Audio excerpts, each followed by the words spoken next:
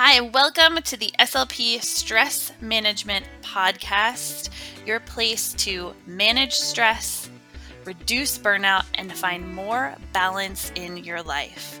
I am your host, Jessie Andrix, and I am absolutely thrilled to be here today talking with our fellow SLP and just like dynamic, incredible woman, Phong Lin Palafox. I am so excited to have you here today. I I actually feel really calm about being here today and fueled, and those are two good places to be.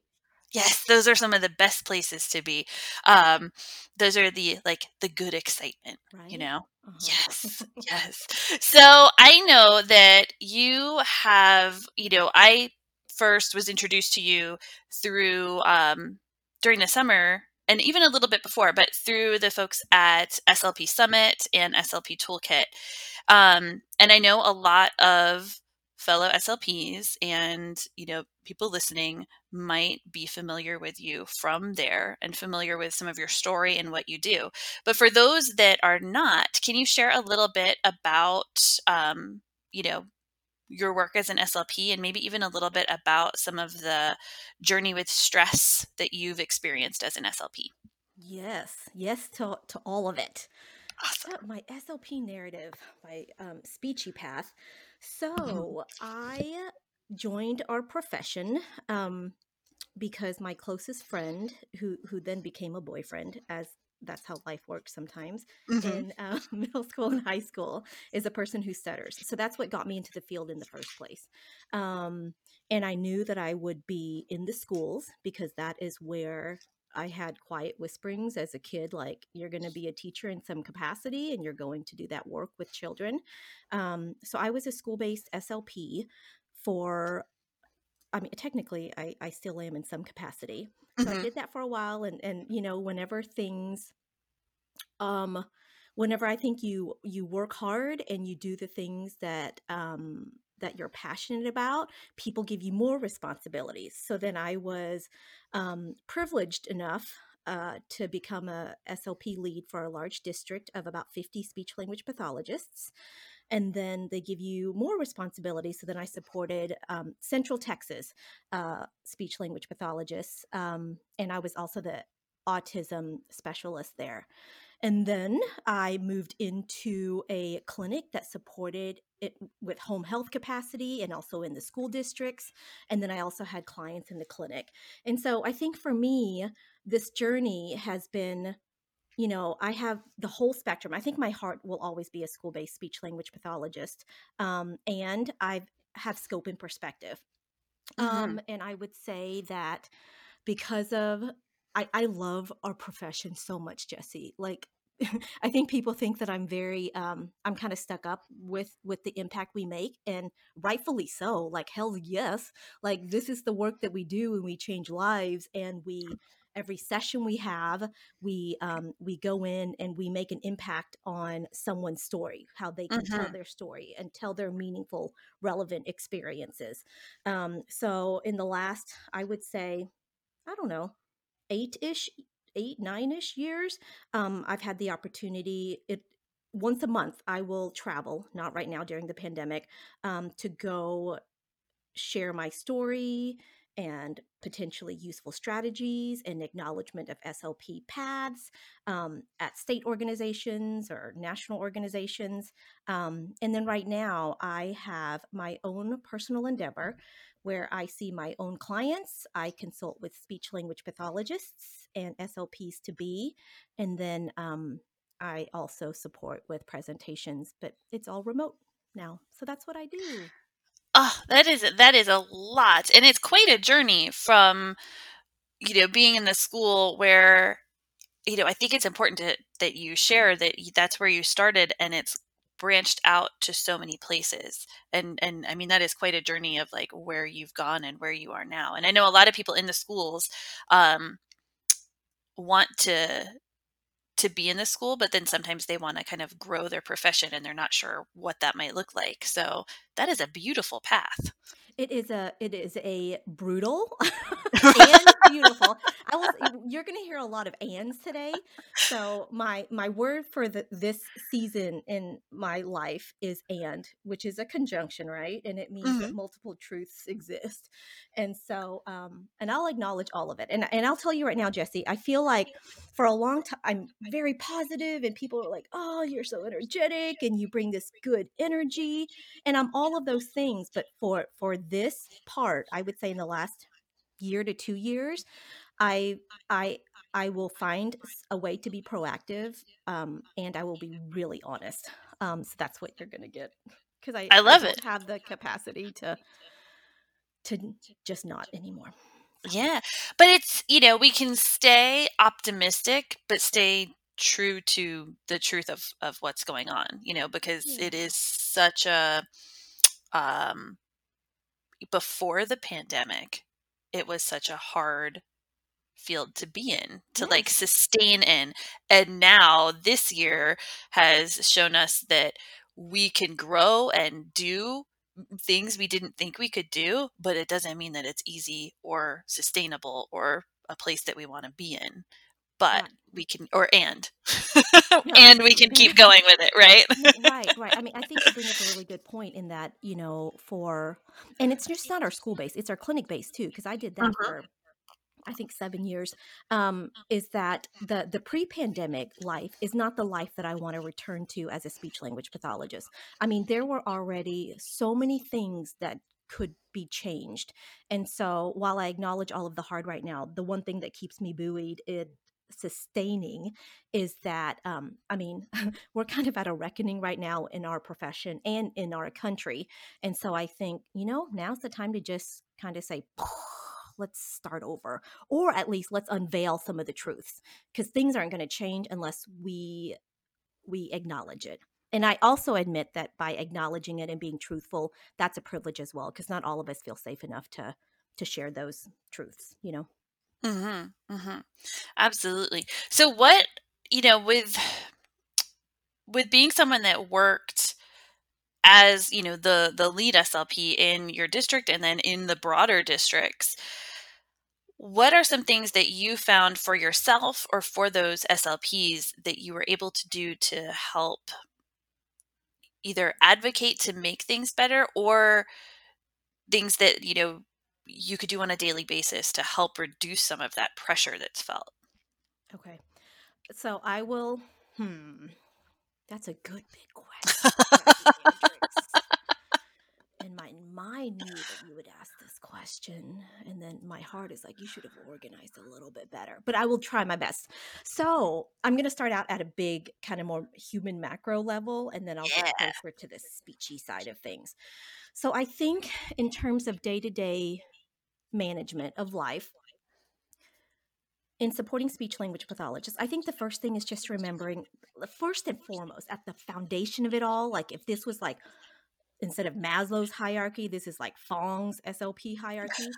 At the bottom of it is your why. Like, why did you join this profession in the first Yes. place? So this is Simon Sinek stuff, and I mean, I read all of those books, and our whys are. I mean, they're so vastly different. And to me, it's kind of like envision a human being and it's your spine. It's what's going to sustain you. Or if you're like a planet, it's like your axis that keeps you kind of rotating where you don't tilt and you don't spin out of, where you need to be. And so for me, my why is wanting to walk alongside. I don't save people, I don't make them better. I just walk alongside them in these hard and difficult journeys. And it's such an honor to be able to walk alongside them in this communication journey. So my why goes back to my own story. And I think that's where we have to dive a little bit deeper about why we're here and why we chose this profession in the first place. And I have to briefly share this story. Otherwise, you won't know why I am the way that I am. So my why, my parents were Vietnamese refugees. My dad fought for South Vietnam. That was a bust, didn't go so well. He was a POW for 2 years. And then after he got out of jail, him and my mother were given the opportunity, bestowed the opportunity to be refugees on a wooden boat across the South China Sea. So they were there for 11 days. And on the 11th day, they finally got to their destination. which was Hong Kong. Now, Hong Kong at the time, they were taking in refugees. Now, at that time, there were so many Vietnamese boat people that countries were saying, nope, we are at full capacity. We are not accepting people. But Hong Kong did not. So they got there, and at 3 o'clock the next morning, I was born. And so Oh. I feel, sometimes I think like this is the foundation of everything that I do personally and professionally. And so my why, I think part of it is honoring their story and knowing I will get emotional. That's the other thing you'll know about me. I cry every day. And emotion is who I am. And I won't apologize for it anymore. And it's my superpower, but you'll hear tears likely or some voice quivering. But I think about that. Like they did they did so much and they worked so hard. So I will do what I can to help people that share the same story and that feel differently when they're in a new place and don't know the language. So as long as I can go back to my foundation and my why, I feel like it at least reminds me, it keeps me centered. So after that, in terms of now going back to speech language pathology, you have to know your why. And then the second part, I feel, oh, my school-based SOPs, that I want you to know that your work is impactful and it's meaningful, and all of the hard stuff is not you. And I think right now it's so easy for us as helpers, being in the helping profession, to always want to do more and to help more because it's one of our pillars, right? Like you can look at the field of speech language pathology and go, yep, we're definitely a very specialized breed. Now we're all different and individualized within our own bodies, but as a whole we got into this profession to help. But because we always want to help, I think it's really hard to create those boundaries to say, I'm not going to help in this case. And I acknowledge to SLPs that sometimes by you thinking that you're helping or you're doing more, you're actually not. Um, and Mhm. so if you sustain yourself and if you stay true to why you joined this profession in the first place, and if something happens, for example, hey, Jessie at the other campus needs help with her caseload. She's really overwhelmed right now. Would you be willing to take 5 more students? Or, Travis at the high school, he got so many requests for evaluations. Do you mind taking on 3 of those evals? We just signed consent, so you've got a little bit of time to do it. Or right now in the clinic, we're getting an influx of clients, and I need for you to take this evaluation on Friday because I see you have a little bit of time on your schedule. And then we have one more next week, but I see that you might be able to work some things around. So we say yes because we want to help. When in reality, we're feeding a system that is, making us work beyond our bandwidth. And then at the same time, we're depleting ourselves and dimming our light.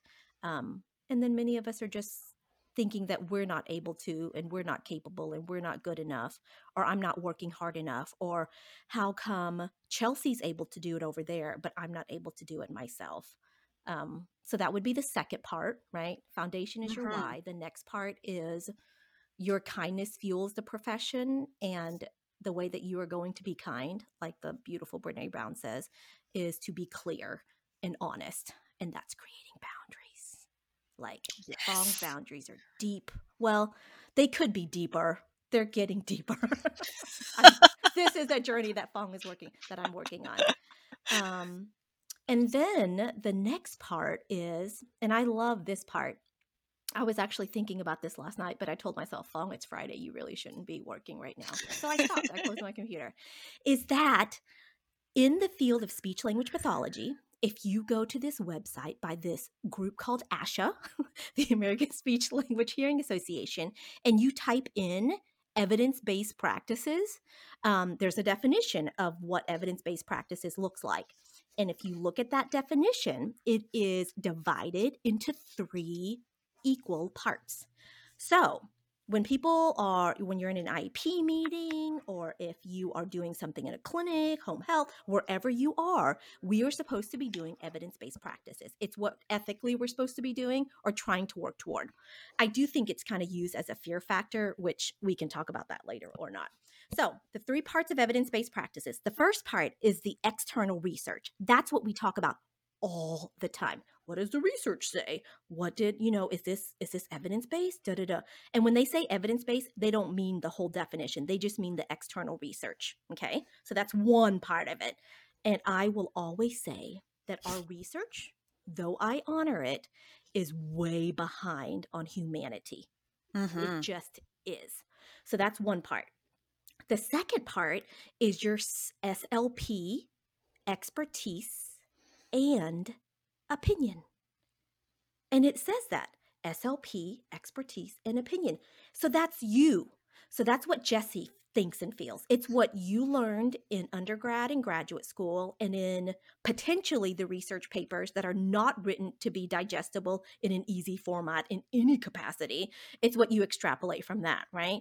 And what your opinion and your experience. And so to me, part of that is, hey, Fong's been in the field for 20 years. Here's what my experience says. Here's what my gut says. And here is some research that I have read at some point along the way that supports it. Okay. By the way, opinions change. So to Mhm. me, within that evidence based like third, that means that you can change your mind. And honestly, you should, because our field should always be growing and changing. And then the last part is client, student, family perspective. There was an SLP on Instagram that called it the soul of speech language pathology, because this is where I put a lot of my emphasis. So, this is how people feel and how they think and their experiences and their narratives.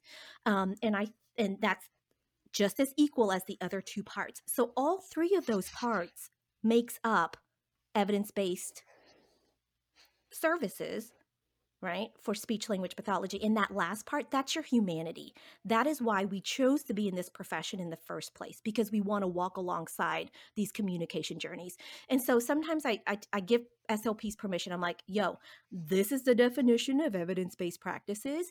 You are already doing most of these things, and gut tells me that that last part, the part where you're like, well, I didn't get to this part of the evaluation yet, or I haven't done X, Y, or Z. It's all about the external research part, when in reality your humanity part is already fueling a good chunk of what you're doing with your people. So Mhm. That is such a it's I think that that is such an important piece, and just an important thing to bring up, because I know for me, it's something that every time that I've heard you talk about it and heard other, just kind of had that brought up, it just reminds me that it is not all about the research. The research is important, but like you said, it's behind and there's more to it. And it was one of the reasons that I did not feel connected when I first started, and it led me to quit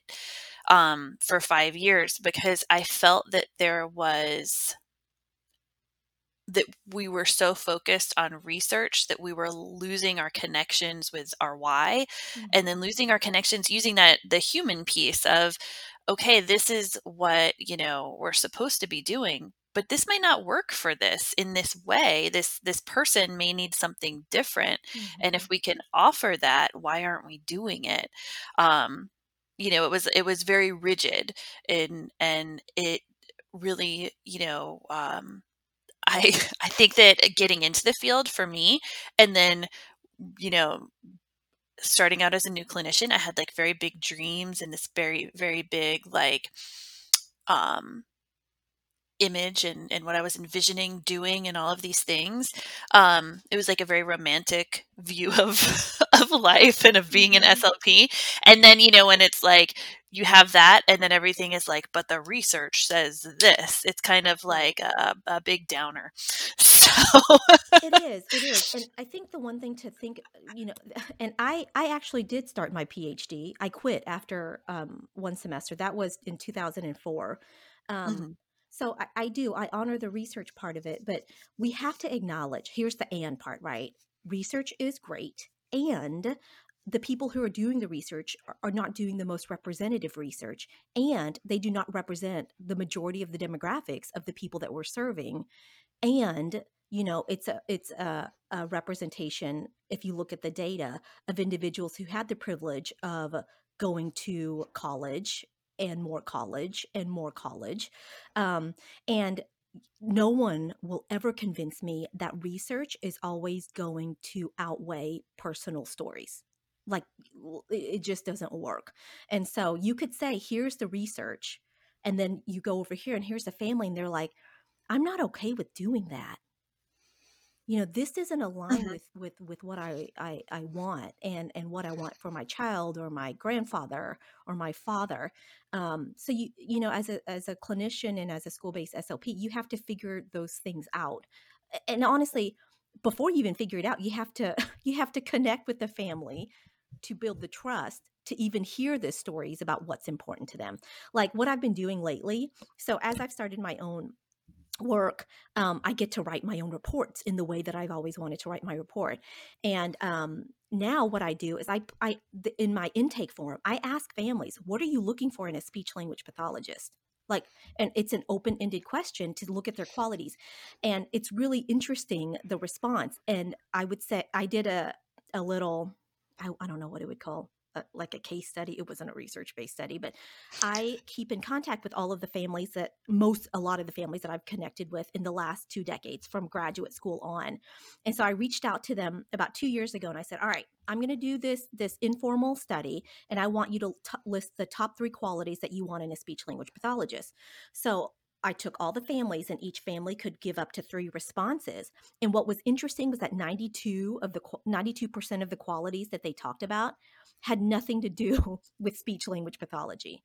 It was like, please be flexible. Communicate with me. Like, let me know what's going on. Um, uh, have fun with my kid. Make it a fun environment so that he wants to come. Make him, have him feel good and find a way to motivate him to have him work hard. So it was really interesting. I do feel like there's a gap in what we assume families want, and what they really do want, which is the Yeah. people part. Yeah, and it's so true. It's almost like it's not discounting the research or, No, saying that research is not important because especially this year, we know research is just in scientists and basically science. research Yes. are so important and So so crucial. important. Yes, we Oh, can dive into. No, I right? firmly believe in science. I want that acknowledged in all capacities. Okay. But it's like you said though that it's almost like we look at it backwards. Like we think first the research, then we start to, you know, get down to the connection part. Like the connection will come from proving we know all the research. Nope. But it's really the reverse that we need to know, like you said, knowing what they're really wanting, that it's important to them that their family is having a good experience or that they know what's going on and that they are part of this, that the Yes. family is part of what's going on rather than just being told, you stay in the waiting room, I'm going to do this, or here's what we did with your kid today at school or this year, and this is what we're doing. Um, Jackie, yes, I I loved love it. that I loved. two-step directive. First, I loved it. That the way that you said that was beautiful. That should be like, Thank you. first the humanity, and then the research part. And the other part too is that, like, to do all of this stuff, like, there's grief in a lot of the work that we do for Hmm. families, right?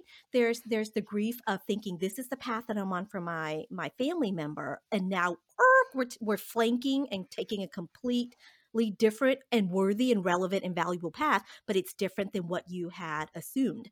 And so, I think just saying, hey, I'm checking in with you. I'm going to earn your trust. And then I'm going to hear more of your story. And then I'm going to put together a game plan because I have this awesome SLP privileged brain that I acquired. So, but I love Yeah. that. Yeah. Yeah. It is so um the connection piece, I think, it just keeps us connected to our why. And I know for me, when I took a 5-year break, and when I came back into the field, the connection was um, it was what I started with. It was like that was my place. Like if I'm not going to feel connected, then this isn't going to work this time. And so that's what I really worked on, and just trying to see, like I worked in teletherapy with schools, with virtual schools. So I Mhm. actually got to see the kids while they were at home. And so I got to know their families, which I really loved. Yes. But still help them out from the school perspective. And just knowing that and seeing like realistically what was going on in their lives behind just what we're focused on in school, like really seeing what they were dealing with at home, and then Yeah. also like being able to connect with their parents and say like, where they would be like, hey, today your session might be a little harder. They've been having a really rough morning, or we didn't sleep well last night, or we had this thing happen yesterday, so we're trying to work through that today. But allowing space for that for the family, and then just being able to get to know them on that little extra level where you could say that like, okay, so we're not going to hit the goal this month that maybe we wanted them to reach to, but we're we're able to support them still, and to be there for 30 minutes twice a week or whatever it might be, and just give them l- connection, and give them light and love, and whatever it might be, was so much more important than Oh my if they could say goodness. there are. To me, it was Yes. just like that's what shifted for me and kept me like connected to my why am I even here? Yeah. Like why am I doing this? Right. I I say that most days are head days. It's where we are able to work on the communication part, so the speech sound Mhm. production or putting together your story. So most days are head days, and then some days are heart days, and those are the days where you just have to hold space for the person for all of their big feelings, and that's also the time, and it's crucial where you sustain that trust that you have with that person. Mhm. And it's amazing. I always think about clients and students. I get to do a lot of maternity and one paternity leave, where I go in for a truncated amount of time for 3 months, and I help out in the schools. And what has happened a handful of times is that SLPs will say, "Oh, well, here's the one kid. He's going to give you a lot of, you know."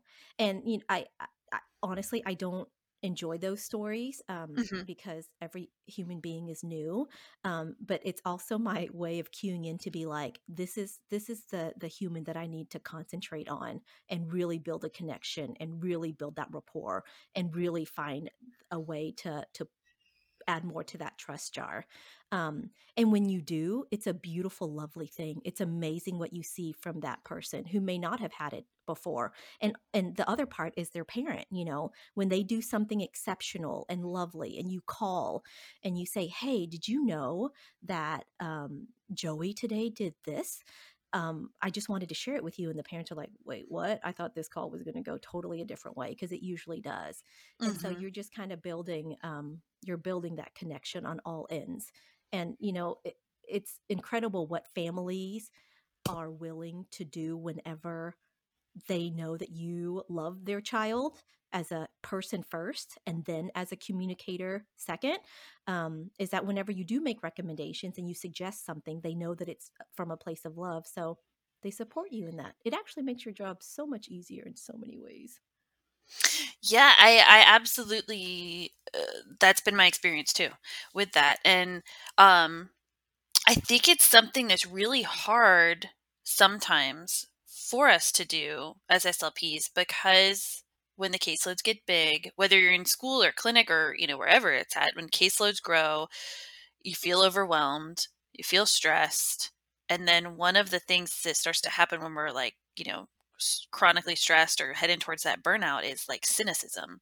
And so we Hmm. start to kind of, it's almost like disconnecting from that why, or from the more like compassionate part. It's just too much to feel that. And like there's not enough space for it really. So then we start to approach things with more of the cynical, like, oh great, here we go again.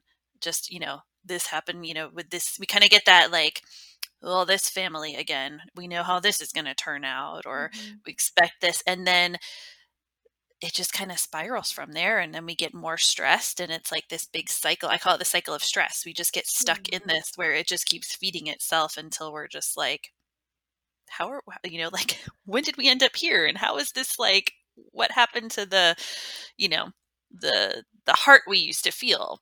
I'm really glad that you said that because that's exactly what's happening right now. And I think the first thing is just like what you just did is to name it, right? Like to say, wait a second, like this is not what I'm feeling right now. Usually it's me going, something feels off. Like, hold up. Like, why am I being snarkier than usual, or why am I being X, Y, or Z? And the other part too is that cynicism, I'm going to reframe it. And I feel like what it is, it's self-preservation. Hmm. It's just saying, all right, something's going on in my external world, right? And it's not aligning with my spine, why I joined this profession in the first place. So I'm shutting down parts of me to preserve myself in order to just sustain myself. And I think just by saying, all right, this is what's happening, I think that in itself helps it. Naming anything always helps it. Like, Fong, you are a person with anxiety and depression. Oh, that's part of the reason. Or, this is why you are crying all the time. Oh, well, I just thought that's just how I am. So I think naming it. So going back to your initial question, Jesse, of what can SLPs do with my SLP? You like how I'm circling back? I'm really proud of myself for remembering the initial question. Good job in thoughtfully guiding me back. Is right now, if people say, "Hey, I need for you to do more," I say, one, you can always ask for help. I remembered years ago, there Yes. is a speech language pathologist. So I would go visit them twice a semester to have like these heart to heart SLP conversations. And honestly, it was just checking in. And we had two leads in the district. We were very lucky. And Tammy took care of the business side and the funding side, and a lot of more of the technical aspects of the position. And I was the socio emotional leader because that is my wheelhouse. So I would go in and like SLPs would just start crying because they felt safe. So I, I Mhm. I held that. I mean, I really do hold that part of my work to heart. And this SLP wouldn't stop crying. I'm like, tell me about it. What's going on? And she's like, I'm getting home after like between 7 and 8 o'clock every night because I can't get my work done. I don't see one kid that I have because he's already in bed. And then I have another kid there. And then I do what I need to do. I eat and then I go right back to work. And we are hanging out in the spring. And I was like, what? I had no idea. I had no idea as her lead that this is what she was going through. And, I did what I thought was like, hey, checking in. How are you doing? How are things? And da da da da da. But she didn't feel safe. And that's not a fault thing. I can't say, well, why, she didn't feel safe telling me. But in that moment she did. And so we put together a plan, but there was no way I could have put together that plan if she hadn't told me that I Right. need this help. And what's amazing is that speech pathologists have reached out in the last couple of months, and they're like, oh my gosh, Fong, like a bilingual SOP was like, I just said, I really need help. And they gave me help. And then another SOP was like, I told them, I can't do that. I need some more help with these assessments. And they gave it to me. So, people can always say no. And you can get the help that you want, which is amazing. So that's the first part. Yes. The other part too is that you can create the boundary. So if they say, here's more work, I usually respond with, tell me what that looks like. And then I Oh, just I like stop that. talking. So and it's usually right. It's an SLP lead coming my way, a clinical director saying, we have this opportunity for you. I want you to take this campus. It's a maternity leave, and it's just a little bit. It's going to be just for a couple of months. And I'm saying these things because these things have been spoken to me. It's Mhm. just for a few months until we get through the end of the school year, until we get to spring break, or until we get to the winter holiday. Like I am done with that shit. Like when people say it's just for a small amount of time, it's I mean, You're like, that's "That's my not gonna daily. happen." No, I mean, and like, why would you even say that to someone and say, oh, it's just for a few months? Are you kidding me? Do you know how many days of work are in a few months of work? So, what I do now is I look at the person and I say, tell me about that. And then they tell me, and usually it, I will say in my experience, sometimes it's detailed, but most of the time it's not. So it's like, there's a campus and you'll be there 2 days. And, I think I I definitely think it's doable. So then I start asking, and if I say, tell me more about it, and they're not able to, I start asking questions. Or if in the moment I don't feel safe enough to ask the questions, I say, Give me more information about that. I'd like to know exactly how many students, how many initial evaluations are there, and how many reevals, and how many IEP meetings are scheduled from this point until the end. And then while I'm transitioning to this new schedule, could you tell me how I'm going to be able to get support for the IEPs that are due in the next 2 weeks? Nice. And I stop. And I think what I used to do is I would say, "Of course I can help." And then I go home and I cry and then I get stressed out and Mhm. I'm resentful. I'm resentful of the whole entire experience. And that stupid stuff gets into my brain and pushes out all that cortisol into my body. But now I just say, "Tell me what that looks like." And I've noticed too that when you say, "Tell me what that looks like," and then I've even given people my calendar. And I mean, it's not a game, but it's like, could you help me figure out how to schedule this within my workday? And I just hand the sheet of paper with my schedule. Yeah, that's a good technique. But you don't, but the whole time in my head, I'm like, Fong, do not say okay. Like, I mean, I have to keep reminding myself, like, because my natural tendency is to be like, of course I can help. And then I just have it be silent. I've gotten really comfortable with silence, I would say, in the last decade. That's it's so helpful though because I mean, I think that maybe a lot of SLPs are this way, but I'm the same way, that you feel or you hear yourself saying, "Yes, of course I can do this," or "You're right, I do have, could I take on 5 more students for you?" Like, of course I could squeeze them in and find some way to make this work. But then inside you're saying, or like you said, when you get home, you're crying. Like inside you're thinking like, "I don't want to do it. I don't want to do it. I don't want to do it. I don't want to do it." and and but we feel like we almost have to. Like it's not Mhm. okay to ask for help or to say, "I just cannot in this moment," or to even get just more information on, "I don't know if this will work. Can we talk about it and figure out what this is going to look like?" Um, yeah, and it is hard to say because it doesn't feel natural to say, Mhm. "Not right now." Because we're You know? conditioned to want to Yeah. help. And I wonder if that's like a grad school thing or if it's just who we are to, like if it's part of who we are as we enter the field, like, or why we get into the field. It's just kind of a trait that we tend to have, or if it's like, if it's part of what we experience in training, you I know? think this is not evidence. I don't know. It might be evidence-based. It doesn't matter. I'm Opinion. not, but this is my opinion. I think part of it is because we are helpers. I Mhm. think as a majority of our profession is female, and I think as females, we are conditioned to do these things. And I will not dive into all of that, but I think it's a part of a lot of conditioning that happened since birth.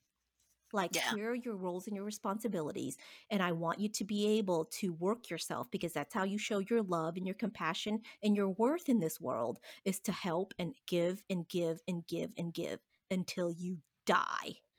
And Mhm. so I think now it's saying, like, you know what? No. And the other thing too is that we're using the wrong word because you're not helping when you do the work. Because the goal that we want is to Right. be able to serve our clients and our students and our patients and our humanity well. What you're doing in truth is you are feeding the system to check mark the compliance that is demanded of us. And the compliance that is demanded of us does not account for our workload, which in many states do not have boundaries. Right. So it's saying, all right, well, these IEPs are due, this report is due, the progress notes are due. You need to turn in this report for authorization. Da da da da da da da da da da. Da. But where else in the world? Well, I mean, even if you compare teachers, and I'm not saying that teachers' jobs are easy because they are not, but there's at least and I know that there's workload and caseload that we're talking about right now, but we are so far beyond caseload and workload that I think the whole thing is comical. Mhm. So If you are saying yes to it, think about why you're saying yes. And I promise you that the reason why you're saying yes is not going to feed the reason why we are doing this work, which is that truly help the students. What would help students and families and clients and patients is if we could do our work well. Yes, So absolutely. it's so exhausting being an adult. Right? I know. So hard.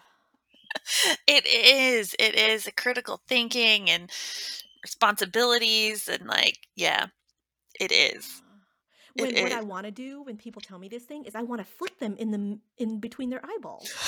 Like I want to flick them and I want to laugh. I mean, the my partner in crime, Jeremy, I married the kindest human, and at the end of our days, as work from home, we have three human beings wandering around: a cat, an elderly cat, and two rescue bunnies. Oh my And god. I mean, it's horrible. I mean, my day to day life is maddening, but at least at the end of the day, we can still laugh about how horrible it is. We're like, oh yeah, the 5-year-old threw up on me, and then I was like, yo, Zoom, I'm going to talk to you Right? with vomit on my shirt, but you can't see it. Right. It's below the screen, so it's Oh, fine. yes. Yeah. Yeah. Yeah, it's fun. It's fun. It's fun. But I mean, I think that's where we're at right now. But I want SLPs to know, like, you're worthy of holding space for. You're worth not dying and being sad. Um, and with all of the burnout, we're getting sick. I mean, that's the thing, is that Mhm. because I have this superpower of SLPs divulging a lot of personal and private things to me, people are getting sick. And I mean, they're whispering to me in the corner right before a presentation, like, "Hey, Fong, I'm actually on leave and I'm not working right now." When you're whispering to me about something, that tells me that this whole thing is effed up. Like, this is not okay, and you cannot be the sacrificial lamb in all of this. Like, it's not okay. Or like an SLP saying, "Yeah, I thought I was having, like, some type of coughing thing for the last 4 days because I couldn't breathe. Well, I went to the doctor and I was having a 4-day panic attack." And good SLPs are leaving. I mean, like, Jesse, how did we get here? I don't know, right? That's like, I mean, that's like my big question that I always come back to. But for the type of work that like you and I both do, like the work we do beyond our SLP work, like our figuring out the almost like mystery of like what is going on in this SLP world, and how did it get here and where is it starting from and what do we do to help. That's it. Like how did this even happen where we are sacrificing our health? And that's what, like, we're sacrificing our health, we're sacrificing our relationships, but it's like mental health and like you said, it's physical health Mm-hmm. too. It's it's just incredible. And then for some reason we end up thinking either we have the mantra in our head of this is fine. This is Right. fine. This is It's fine. burning. Yeah, I it's like fine. fire. It's Right? just a scorch. Yeah, Yeah. it's fine. Or of, the like, well, this is just how it is. Like, this is how it's supposed to be. This is what being, an adult is, or this is what life is just supposed to be like. Um, but then when you sit with it, it's like deep down, it's not supposed to, or it maybe not even supposed to, like, it doesn't have to be this way, Mm-mm. but it's kind of how things operate. You know, you're right. It's how. So, someone told me a long time ago. Not when did this happen? I know exactly when she told me this. And I love her for saying this. She goes, "You are so aggressively positive," and I was like, "Huh." But you know what? I own it and I am. So I acknowledge all of this. This is where we are right now. And part of me feels like I know the time, at least through the school districts, where I felt like, for at least in the state of Texas. What state are you in, Jesse? I'm in North Oh, Carolina, yeah. Oh, that's beautiful but country. oh, I love North Carolina, but I've never actually worked as an SLP. Um, for like, I moved here after I started in teletherapy, Okay. and so I have never um, served anyone in North Carolina as an SLP. All of Okay. my licenses were in other states. So, like, I'm licensed in North Carolina, but I was in teletherapy and then moved to like the management support and then even like marketing role for a company. And Mhm. then 2020 happened. So Mm. then I'm at home now, and which is like wonderful, and sometimes not, but it's fine. Yeah, It's fine, right? it's fine. Yeah. No, but so I haven't been able to like get out into the field in North Carolina. So I don't know a lot about the specific like procedures of the state, you Okay. know? You know how like each state kind of has their own way Yes, of yeah. there are, and SOPs will tell you what they're. And I'm so glad. So I will say that for the state of Texas, and this happened in a handful of other states as well, is that in 2011, that was right around the time whenever I was lead for the school district, is that our educational funding got cut within the state. And so what happened is that the monies that impacted went from general education, and then it trickled down to special education, right? Which is our Mm, arena in terms of servicing students. And so funding got cut. So then that meant that new positions could not be fulfilled. And so the manpower, the woman power that we had to do the work that existed. And on top of that, eligibility and assessments are much more thorough, as time advances. So we were qualifying more individuals. And with the advent of media going out and saying your child could get services through early intervention and then transition in the schools, so we had an influx of human beings who needed services, and then our human capacity kind of remained the same. And I felt like within that was kind of when things started to shift drastically for school districts. In the business clinical side of things, I think that what happened is that people are being more aware of they're more aware of the services. But what's also happening is that there are also parameters put in place for, I know, for our bilingual population, people who superpower their native language influences is outside of English. There have been rules and parameters put into place. So we're actually having to do more in our day to day for authorizations and for eligibility, and our caseload is going up. So I think that's why. And because of all of that, too, there's more compliance and there's more legal things that we need to do. And so you add all of this stuff on that is outside of the actual therapy part, which then increases the workload. Yet we still have to maintain all of the ethics and roles and responsibilities of being a speech language pathologist. Um, but I can tell you how I cope in my day to day. Would you like to hear about yes, that? I would. Okay. So I feel that whenever you are burned out and you have all of those things are increasing, it's really easy to check out. And the easiest way to Yeah. check out is social media, because you're like, I Mhm. don't have to deal. I can look at pictures of, goats while people are doing yoga. And that sounds like fun. So I'm going to fall into this trap of, does it exist in Austin, Texas? And so, what I've come to realize is that me going to bed at night or waking up in the morning, I would never invite hundreds to thousands of people into my bedroom. So why would I invite them into my brain and into my heart? And so I have put more firm boundaries, and I always say, trying to, because I'm always working at it. Or whenever I've noticed that I'm wanting to check out more once the kids go to bed, that this is a sign and a flag for me to say, yo, Fong, like really deal with what you're trying to escape from. So that's the first thing. The social media part, they're like, I don't know, bloodsuckers that get into your brain. And then I get so emotionally wrapped up because I'm an emotional person. So I'm pissed off about something. And then I start my day pissed Mhm. off about X, Y, and Z in the world. I also don't watch the news anymore. And I don't read newspapers, which sounds uneducated, and it's lovely, because I can't change it. I totally can't change it anymore. So I've just stopped. So people are like, yeah, COVID numbers are, rising or declining. And I was like, oh, are they? So I don't think ignorance is bliss. I think right now I'm just holding space for me. So that's one thing Mhm. I do. Ixnay on that. The other part is I find quiet time. And so in the same way that before I sit down to do work, I kind of always clean off my area because I need it to look and feel a certain way.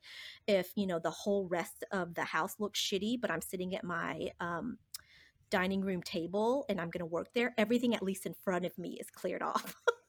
And so I have to do that for my brain and my heart. And so the way that I do that is just taking a quiet moment. So some people call it meditation, some people call it prayer, some people call it sitting there. Whatever it is that you're doing, you are cleaning off the junk in your head and in your heart. And I think people make the assumption that this quiet time should just be this void of nothingness, and it's not. Thoughts come into my brain, feelings come into my heart. I acknowledge it, and then I say, thank you for coming. And then I bid that thought farewell. Um, I like to listen to music during this time, or I have a secret garden in my backyard that where I find plants or I propagate plants. And anyways, and then I have a like a pallet back there, and I'll just sit there and listen to the trees and the birds. And sometimes it's 10 minutes, and sometimes it's 1 minute, but it all is worthwhile. So Mhm. I do that. And if some days I don't have that quiet time, I have been able to find kind of this meditative state in the things that I have to do every day. So I am a person who has been diagnosed with depression and anxiety, and those seasons come and go. I have been on medication and I have not been on medication. And but I always feel anxiety in some capacity, and I'm aware of that. My husband, on the other hand, he is so present in life. Like if he walks into a room, like the whole room lights up and he will talk to you. And he is right. Like if Jesse, if he were talking to you right now, he would look at you in the eye and you would feel like you're the most important person in the world. Now, he is all of this and he is always late. Like, and this is why he's so we could be all in the minivan with the three kids getting ready to go in the car and he's washing dishes peacefully because he's so damn present, right? And it's wonderful. And it's, all of the other things as his partner in life. But the thing is that whenever he's washing the dishes, I can see it. He's like smiling to himself about whatever's going on in his head. But I know he's feeling the water and he's like gently scrubbing the dish, but it's his meditation. And I think, it wasn't until 2 years ago when I mean, shit just hit the fan and I couldn't show up to work. Like I was just, I can't. Um, and I think this whole, and I've known him since college, this whole time I'm like, hello, where are you? Like we're all in the car or but it has served him well. It's like he's like, "Oh, he's right there in the moment." So, finding meditation and washing dishes, I get my favorite soap. I put on I have a diffuser with my favorite essential oil. There's this one, it's called Ah. Sweet Dreams by Woolsey's. They're not paying me to say any of this. I don't know what concoction is in this stuff, but it just makes me feel so good. So I do. So I just sit there, or I used to take a quick shower in the morning. I would pride myself on being so efficient. And then I realized that being efficient was serving me so poorly. So I Mhm. would wake up in the morning, shower, get dressed, do my hair, do my makeup, all within 30 minutes. And then I would wake up all the children to get them ready to go to school. And I realized that during that time, I mean, I'm sure the anxiety that was pumped through my system to get to all of our places on time just made me sick. So now I take baths. Not to say that that's the solution, but it's just being present and it's just giving me time Slow to it down. to give space to just concentrate on me. So those Yeah. are some of the things that I do. Those are lovely. That's like the thing that pops into my head. It's like, but in like a loving, lovely, like truly lovely way. And I also don't watch the news. I just want to throw that out there to you. It makes me want to throw up. It's weird. It's very Mhm. and it's scary. And Mhm. scary things make me want to throw up. Oh, one last thing I do. I have a bajillion plants. And I love watering my plants and then waiting for the water to trickle out of the drain holes. Ooh, that is very meditative. Mhm. Like, yeah, I'm just like I'm visualizing that right now, and it's just kind of like watching like a fountain, like Mhm. how you have the fountains in your garden that you can sit and meditate at. I Yes. imagine it's just kind of like that. Yeah. So, quiet moments. I can't change the world. I can't. I want to. And I am in other work related ways, but in terms of all of the crazy and the chaos and the ache and the pain, Mhm. But I can make the changes within me for now. Yeah. Yeah. And like you brought up about, like not I love how you said not inviting 1,000 people into your bedroom. Um which, like, with social media, it's kind of that is what you're doing. You are, yeah. I never thought of it that way, but that is absolutely true. It's why it bombards our brains so much. And not checking out, and then how you said like, you may not read the news or the newspaper, but it's not necessarily like completely ignoring. It's just not like it's that boundary of Hmm. protecting so that you can have quiet and you can still have peace. And then, like when we have that, we're better prepared. What is out there in the world that is happening that is out of our control isn't going to affect us as deeply. Right. It's still caring. It's just Yeah. not going it's not going to eat away at my bandwidth, which I need Mhm. for my children and my Yeah. partner and my animals and my plants and my Yeah. clients that I see. Their Right. eyeballs are right there. I'm going to concentrate on the people. Yeah. And then from there, putting that out into the world, it helps create a newer, like more connected, more human world, like more humanity in the world. And then from there, those things that are scary, maybe if we all did that, wouldn't be as present. So let's imagine this perfect world that we want, Jesse. We're going to play a Ah. game. I just thought of this. So, we're gonna volleyball it back and forth. So Okay. what would a perfect SLP world would look like? Okay, it would be getting enough sleep at night. Your turn. Hmm. Uh, it would be having time to not rush in the morning. It would be looking at the eyeballs through the screen or that U-shaped table or through that plexiglass and knowing I'm giving you exactly what you need and the time that you need to serve your communication. Mm. Yes. And it would be in those moments with when you're serving and you're doing the therapy, not having to think about what's next or what you're not doing while you're doing that. It would be looking at the eyeballs of the caretakers, of the students and the clients, and saying, I will be there for you every step of the way. And you have the time and the resources to do that. And it would be feeling that the work that you do and what you are able to put out into the world is making the change that you're meant to be making. And then the last one. Mhm. Then at the end of every month, we would get a check in our bank account that is 10 times the amount of what we're getting right now Yes. because we're worth it. We are. Hello. That would be Oh, amazing. So that's where I'm that setting would my be. sight. It's saying, all Yeah. right, here are the woes and here is where we are. And the path from the present to the future is unveiling truths if you feel safe enough to do it, and then holding space to sustain yourself in the meantime. Mhm. Yes. Done. This is so easy. Like, why didn't we talk before? Yes. Yes. Jeez. Oh, I love that. I love it. Oh, yes. That's all I can say about that. Yes. Yes, yes, yes.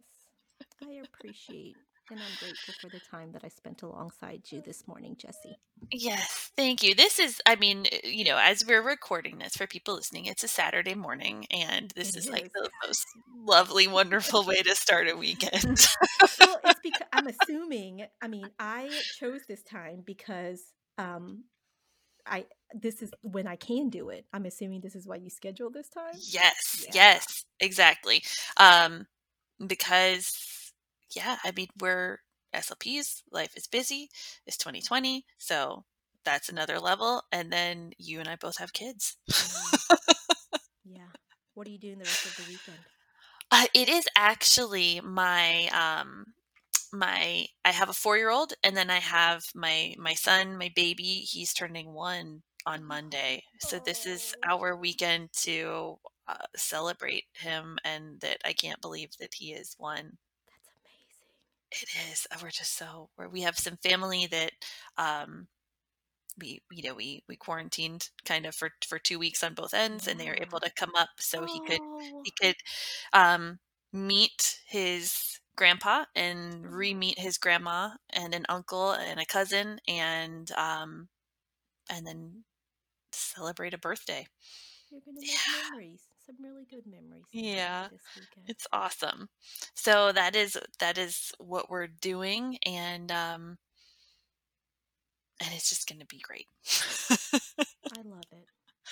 Yeah. What about you this weekend? My husband is a huge Halloween person, and every year we are dressed as some theme. So, to give you some scope, last year we were all Titanic. I have an 11-year-old, a 9-year-old, and a 5-year-old. And so Oh, last that's year, Jeremy, the dad, bearded dad, he was Old Rose. And my 11-year-old was Jack. My 9-year-old was Rose. The 5-year-old was Captain Murdoch because he just wanted to wear the costume, and I was a Vanilla Iceberg Oh my gosh. um, because it's just. But um, this year we're gonna be Schitt's Creek. Oh my gosh. I love it. And so I think we're trying to figure it all out logistically. So yeah, so we've I love it. I've just recently started after the Emmys. I've heard everyone talk about Schitt's Creek and just how wonderful of a show it is, and I was yeah. just kind of like, I don't know. Um because it's one of those things where I do enjoy watching something in the evenings, but I don't want to just watch something for the sake of like, well, everyone else is doing it. Right. No, Like I'm the I, same I want way. it like I don't have enough time. I want it to be something really worth watching. And so I was Yes. like, I don't know. And then it was one of those nights where I was like, they just won like every Emmy they could. Yes, And I everything. was like, so many people, and it's SLPs, so I kind of trust their opinion. And I was like, okay, I'm just gonna watch one and see. And it was like I just fell in love with the show, and it's just like I didn't expect it to be heartwarming. So much humanity. Speaking of humanity, right? Yes. So much humanity, and I mean, I could write a dissertation on it. I could finish Right. my PhD if someone would let me write a dissertation on Schitt's Creek. And here's the best part. So the little one, so last night he goes, "I'm going to be Patrick, Oh, the starfish." So he just listened to us and he knows there's a character named Patrick, and he goes, "I'll be." So we're gonna get him a Patrick the starfish from SpongeBob. Is that not amazing? I love it. I love it so much. Uh, so, but no, it is. So SLPs watch it, and I think it supports humanity and families, and they're Mhm. authentically them, and it supports the LGBTQ community in Yes. many intersections of just people. It's lovely. And it's 20 minutes. That's the thing. It's like you can Mhm. watch, you won't be able to stop at 20 minutes No, with I one never episode. can. You never can. But if you wanted to, it's 20 minutes. And it just at the end you're like, "Oh, I feel like this was like therapy and yoga with goats Mhm. and, like this, yeah, art, and it's wonderful." Yes. Oh, well, that sounds like it's gonna be fun. Well, have a great weekend then with You too. birthday.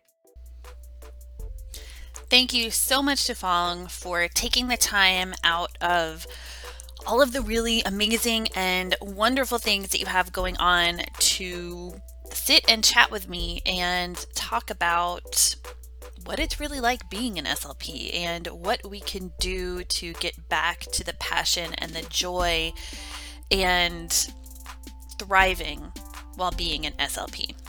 If you would like to find out more about how you can work with Fong or just get to know her even more, check out her website, fonglinpalafox.com, or follow her on Instagram. Or you can also check out her amazing book, which is available on Amazon. It's called The Heartbeat of Speech Language Pathology, and I personally have a copy of this book, and I love it. It is just so wonderful and heartfelt, and goes even deeper into her story and into, this world of being an SLP and what we are all experiencing and going through each and every day. So check out those. There are resources for those in the show notes. And as always, thank you all for tuning in, and I hope to have you back next time. Well, I don't think it is any secret that being an SLP on a regular year is incredibly stressful. And the other not so secret, we have no idea how to actually manage our stress. It's not our fault. It is just something that is not in our schooling, our curriculum, and most of us haven't learned this growing up.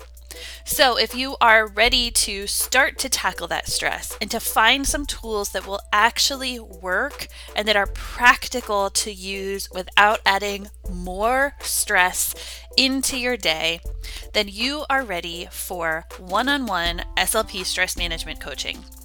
This is a brand new offer that is now available for 2021. So head over to jessieandrix.com and click on the top where it says coaching, and you can read all about one-on-one coaching and how we can start to work together to personalize your stress management, give you the tools that you need, and finally be able to thrive as an SLP. I can't wait to work with you.